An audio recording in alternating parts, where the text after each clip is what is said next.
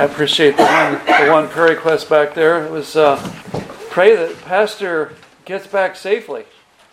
And I interpreted that to mean pray that Pastor gets back safely and delivers us from this guest preacher.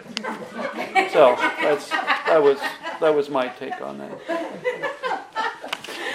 All right, so we're going to be looking at Psalm chapter 3. And this psalm has become a blessing to me here just recently.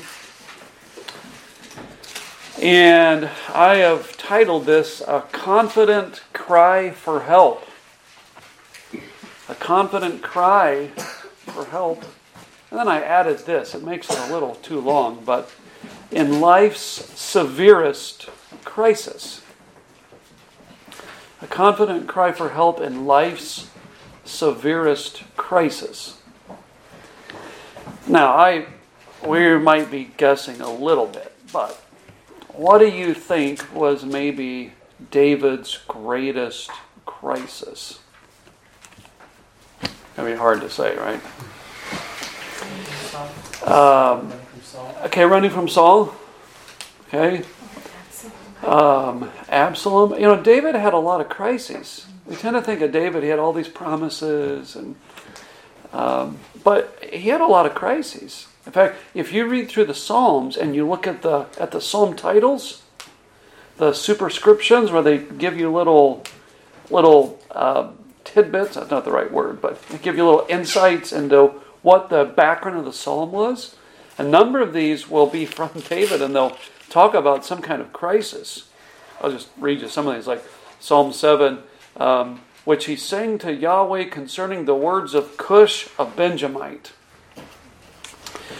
David was from Judah, Saul was from the tribe of Benjamin, and even after Saul, David had ongoing trouble with the Benjaminite tribe because of the allegiance to Saul. Here's another one. I'll just read you some of these to give an idea of these different trials. Here's Psalm 18. That he spoke this song in the day that the Lord delivered him from the hand of all of his enemies and from the hand of Saul. And he has that psalm. Here's another one, Psalm 34. There's another one here.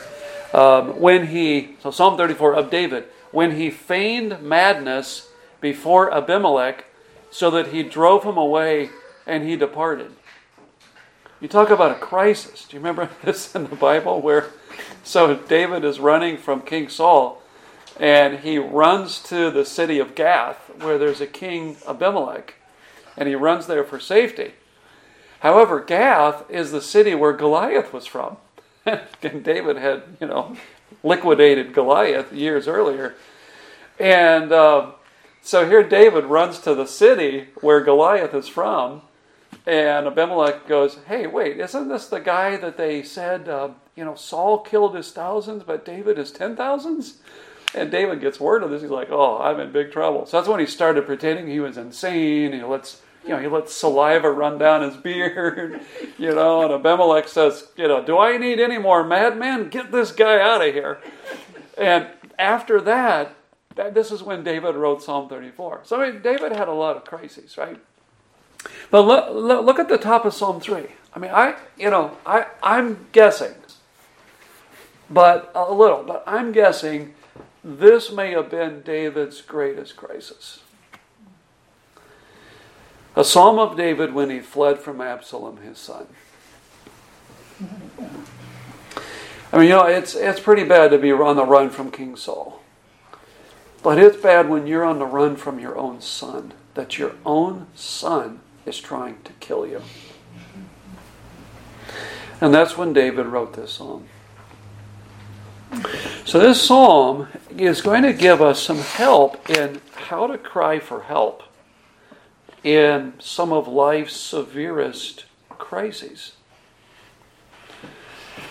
If I say severest crisis, does anything come to your mind? Maybe personal. Maybe there's a specific event or situation or circumstance, and it just comes to your mind immediately. And the Psalms are helpful because they do help us know how to verbalize our emotion. Somebody has said most of Scripture speaks to us, the Psalms speak for us. You think about most Scripture, it's God speaking to you. The Psalms, many of them are the words of people, and they are speaking to God, and they help us speak. They speak for us. So what do we find in this psalm? A confident cry for help. Let me just read this, and then we'll look at some of the particulars here. So verse 1, O Yahweh, how my adversaries have become many. Many are rising up against me. Many are saying of my soul, there is no salvation for him in God.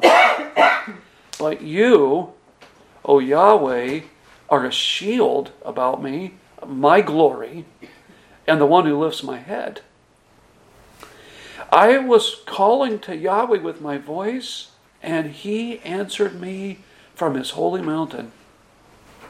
I lay down and slept. I awoke, for Yahweh sustains me. I will not be afraid of 10,000s of people who all around have set themselves against me. Arise, O Yahweh, save me, O my God, for you have struck all my enemies on the cheek. You have shattered the teeth of the wicked. Salvation belongs to Yahweh. Your blessing is upon your people. So what we have in this psalm is we've got the opening 3 verses. And here we have his opening cry to the Lord. His opening cry. And I've put these 3 verses together because you can see in these 3 verses, this is second person, or it's directed to the Lord. O Yahweh. Verse 3, but you, O Yahweh. So he is talking directly to the Lord. Verse 4, I was calling to the Lord.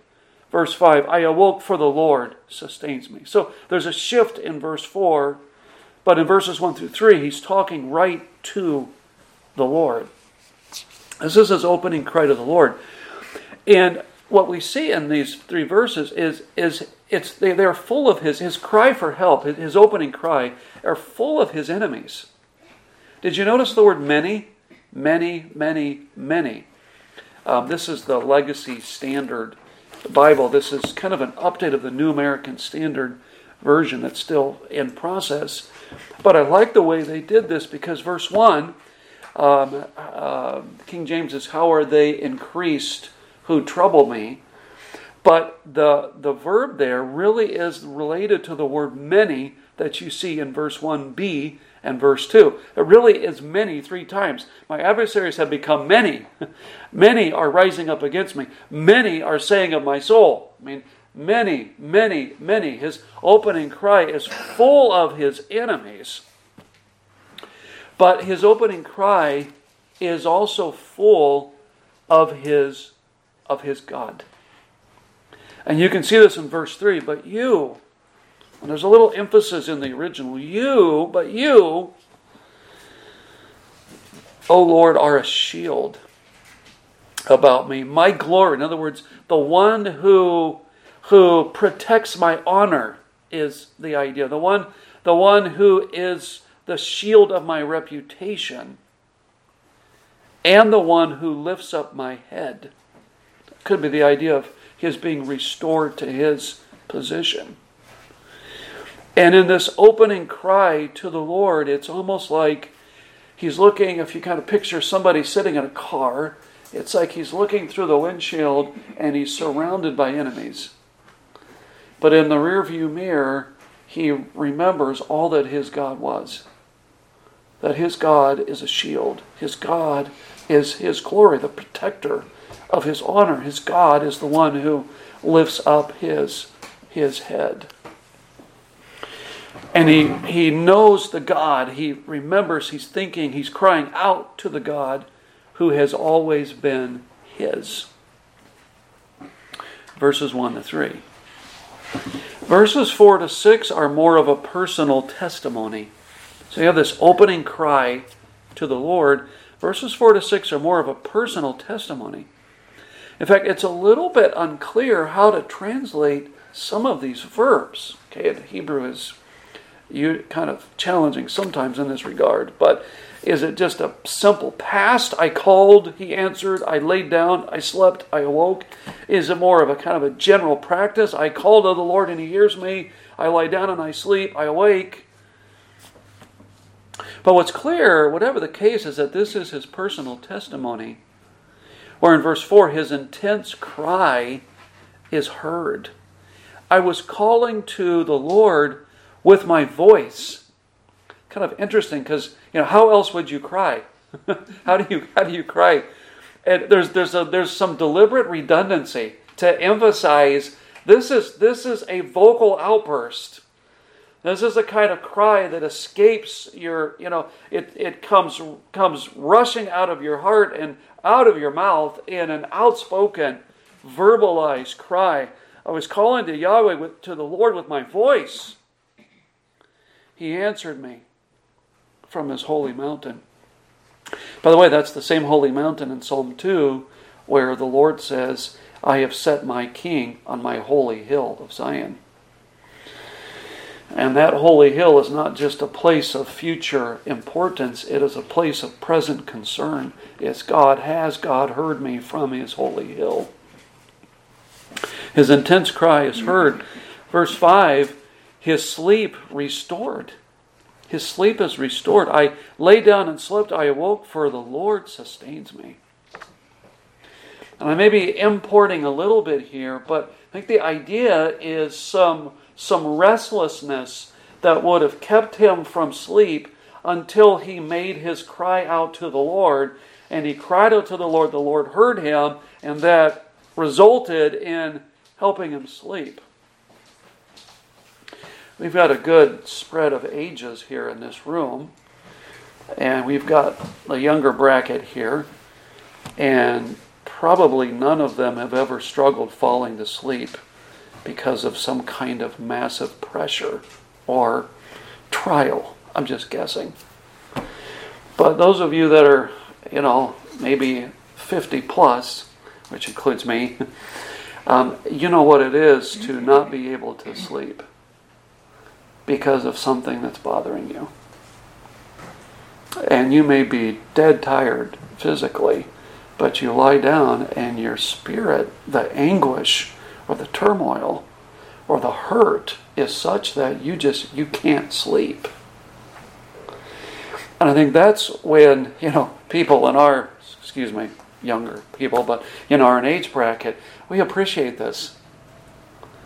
At times when the angst and the pain is so bad, or the anxiety, and we cry out, and the Lord hears, and we're able to go to sleep and awake because the Lord sustains us. So his intense cry is heard. Verse 4, his sleep restored. And verse 6, his fear removed. His fear removed. I'll not be afraid of 10,000s of people. You see that word 10,000s? That's actually related to the word many. That's back in verse 1 and 2.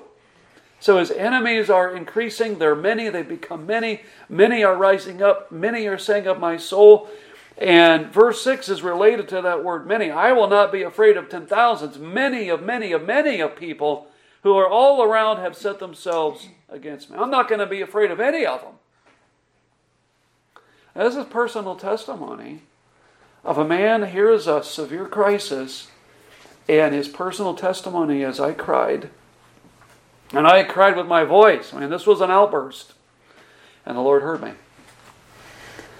And I slept. And my fear was taken away. Reminds me of Psalm 34. This poor man cried, and the Lord heard him and saved him from all his fears. We all know what it is to have fears and anxieties. Verses 7 to 8 is where you have his petition for help. To this point, he really hasn't asked the Lord for anything, if you think about it. There hasn't been any petition yet. He had an opening cry to the Lord, where he poured out to the Lord his anxiety, his problem. And then he's got a personal testimony of what the Lord has done, but there really hasn't been a petition yet. So here's the petition. Verse 7, and we'll put these two verses together, verses 7 and 8. Petition. This is his petition for help. And he has two petitions there in verse 7. Arise, O Lord, save me, O my God. A little something here that's interesting. You see the word arise in verse 7? Do you see the word in verse 1? I don't know exactly your translation, but many are rising. Many are they that rise up against me. See the word rise there? That's the same word in the original. So he is asking God to do what his enemies have already done. Many are they that rise up against me. So they've already risen up. Now, Lord, you arise. And he's asking the Lord to do what his enemies have already done. And his next petition, save me, O my God, that is the same root family, Hebrew root word family, as the word, I don't know how it's translated in your version, but back in verse 2, either help or salvation. There is no help for him in God, or there is no salvation for him in God. Or maybe you might have, there is no deliverance for him in God. Okay, whatever your English translation, the word help or salvation in verse 2 is the noun form of the verb in verse 7, save me. Now, this is pretty neat. This is one of the commentaries I was reading was bringing this out. So, arise, O Lord. He's asking God to do what his enemies have already done.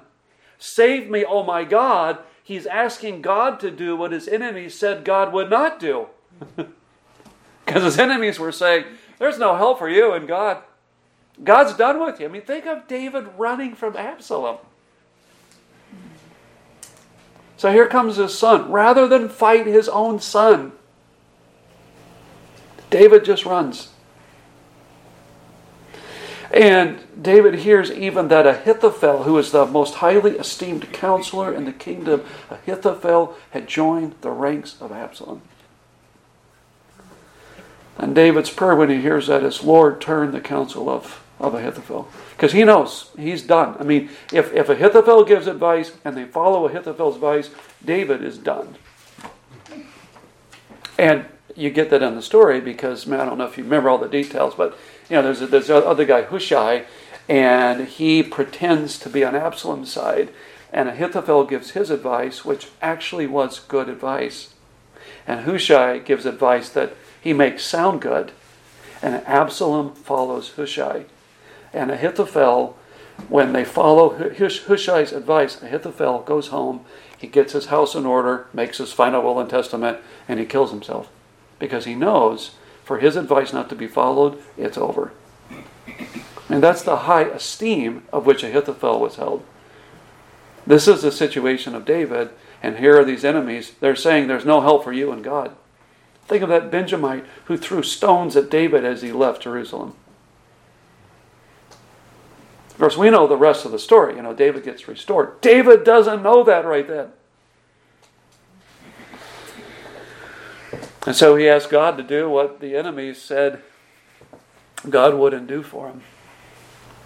And he makes these petitions, and he does this out of confidence. Remember, I titled this A Confident Cry for Help. There's all through this. There's angst, there's anxiety, there's pain, there's uncertainty, but there's no uncertainty when it comes to his God. And he's got some assurance, some confidence to make this petition. Verse 7, you have struck all my enemies on the cheek. You have shattered the teeth of the wicked. And again, it's a little hard to know how to translate this. Some of you may have, you have struck or something like that. Some may have, you will strike. Some may have, you strike my enemies on the cheek. Like this is just a blanket statement. Somebody put it this way, the this is from the Net Bible, they said this is God's characteristic behavior. This is what God characteristically does for His people. He's the protector of His people. And verse 8, God is the source of deliverance and blessing. He's confident of that. He knows salvation belongs to his God. God is the owner. He's the practitioner of salvation or deliverance. By the way, you see that word salvation? That's the same word translated either help or salvation in verse 2, and the same word related, it's the verb in verse 7, but it's the related word save in verse 7. It's 3 times in this psalm. His enemies say, there's no salvation for you. And David petitions, Lord, save me. And then he says in verse 8, salvation belongs to the Lord. It doesn't belong to enemies. It doesn't belong to the political powers that be. It doesn't belong to family members. It doesn't belong to my mighty men. Salvation belongs to the Lord. That's in His hands. I'm putting myself at His disposal. God's blessing is upon His people. This is the kind of confidence with which he prays. So, what can be some takeaways? I mean, here's a confident cry for help in life's severest crisis. How can this help us cry? How can this help us pray in a time of crisis? Okay, just practically. I would say number 1, identify your specific anxieties. You ever just you just feel overwhelmed, but you're not really sure exactly why? You just feel overwhelmed. Okay. Sometimes it helps to think through, what is your specific anxiety? Okay, here's David. Lord, how many are they that trouble me? How many are they that rise up against me? How many are they that say there's no help? That's his anxiety, is all these enemies, and they're increasing. So identify your specific anxieties. What are they? Get them out there. And this is related, but number 2, cry out to God about those anxieties. Tell God those anxieties. So identify them. Okay, try to figure out, okay, you got this, muddled brain of emotional stress. Okay, what are those anxieties? Identify them. Cry out tell God those anxieties. Number 3, formulate specific petitions about those anxieties. Okay, what do you want God to do? Okay, so identify identify your specific anxieties. Tell God those anxieties. Okay, formulate specific petitions about those anxieties. What do you want God to do with those?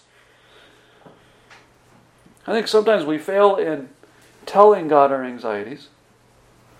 Sometimes we fail to formulate specific petitions about those anxieties. We want to do both.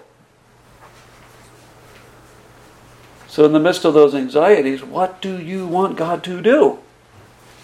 There's David. Arise. My enemies are rising. Lord, you rise. Save me. My enemies say there's no salvation for you. Lord, save me. Try to formulate what is your specific petition that you want God to do. And number 4, confess God's characteristic behavior. And I'm borrowing that from the Net Bible Notes. Confess God's characteristic behavior in the midst of your anxieties. Okay, so the future's a little uncertain. There's a fog. There's distress. There's pain. Okay, but there's God. So your enemies are many, but thou, O Lord, are a shield for me, my glory and the lifter up of my head. There's God. Like it was Bob Jones Sr., you and God make a majority. If you've got God, you're set even if you have 10,000 enemies round about you. You've got God. And in the midst of your anxiety, confess God's characteristic behavior. Lord, you are my shield. I look in the rear view of life, you're my shield. I look in the rear view of life, Lord, you're my shepherd. You have led me all the way. I have no idea what the future holds, but you've led me to this point. Lord, you're my glory. You're the one that holds my reputation and my honor. You're my vindicator. Lord, you're the lifter up of my head. I can't lift myself up. Lord, that's your business. Confess God's characteristic behavior in the midst of your anxieties. One of my colleagues in the Philippines, he is now a missionary in Vietnam, Brother Steve Lawhoff, but he used to, remember him, and he would speak in our college chapel in the Philippines, and he would say to the students, he'd say, okay, he'd say, here's what you do. You got a bunch of worries? He'd say, here's what you do. He said, take out a sheet of paper, and on the top of your sheet of paper, write down worry list. He said, then just write down all your worries. Make sure you get them all. Number 1, 2, number 117. Make sure you write them all down.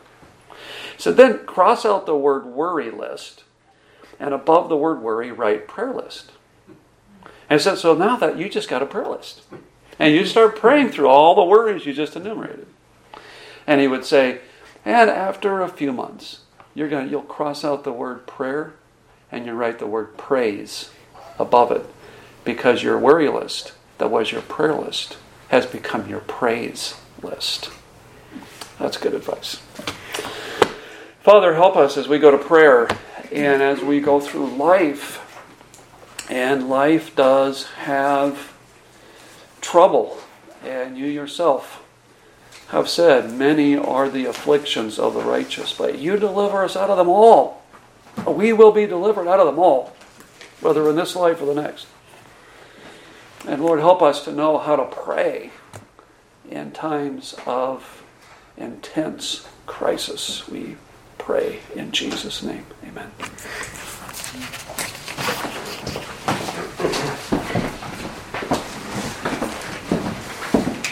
All right, what an encouragement here as we go to the Lord in prayer.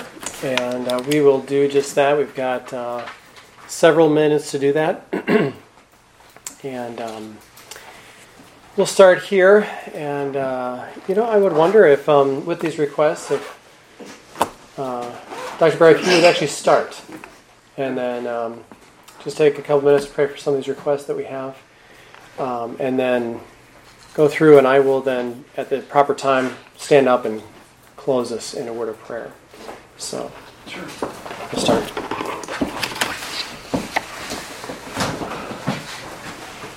Father, thank you for the great privilege it is to gather like this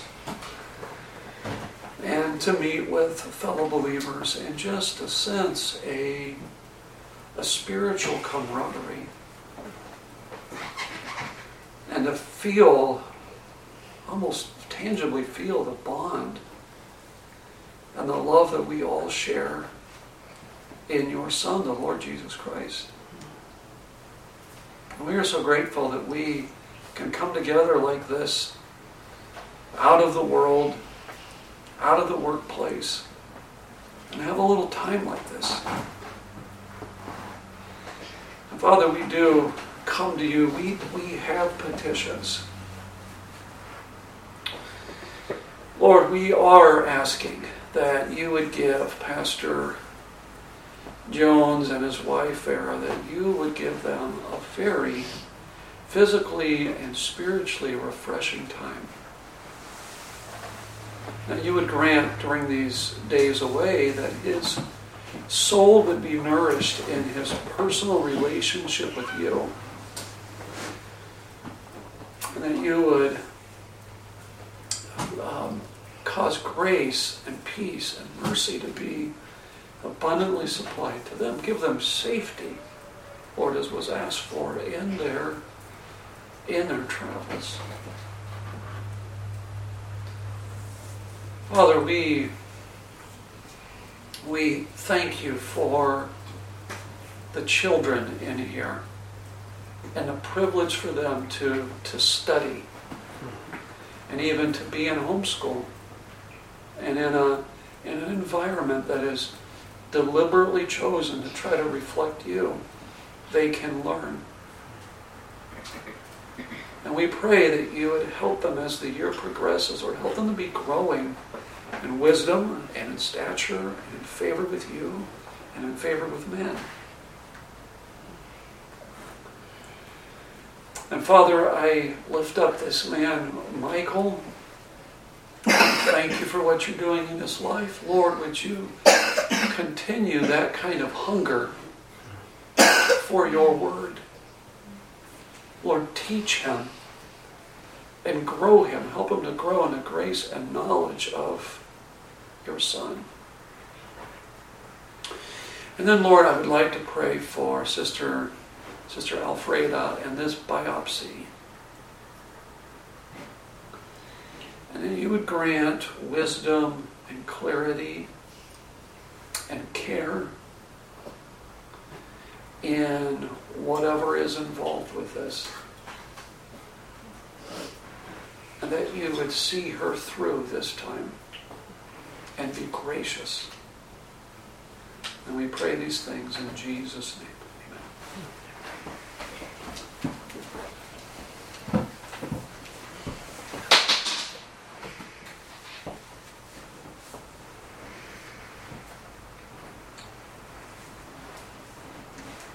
Dear Heavenly Father, as we continue in prayer, we do thank you that we can come to you, that you are the Lord our God. And we can come to you and bring all of our needs and our requests. And Lord, we just thank you how you've reminded us that you are our shield, our protector, and you're the lifter up of our head. And Lord, you love us underneath your everlasting arms. And you love us with an everlasting love. And we just thank you. And we thank you for helping Tim, the homeless man, have some respite and some help. Well, as we've been following him for over 2 years now. Thank you how you're working in his life. Thank you for Susanna getting more established, her excitement. So we just rejoice with this time of her life.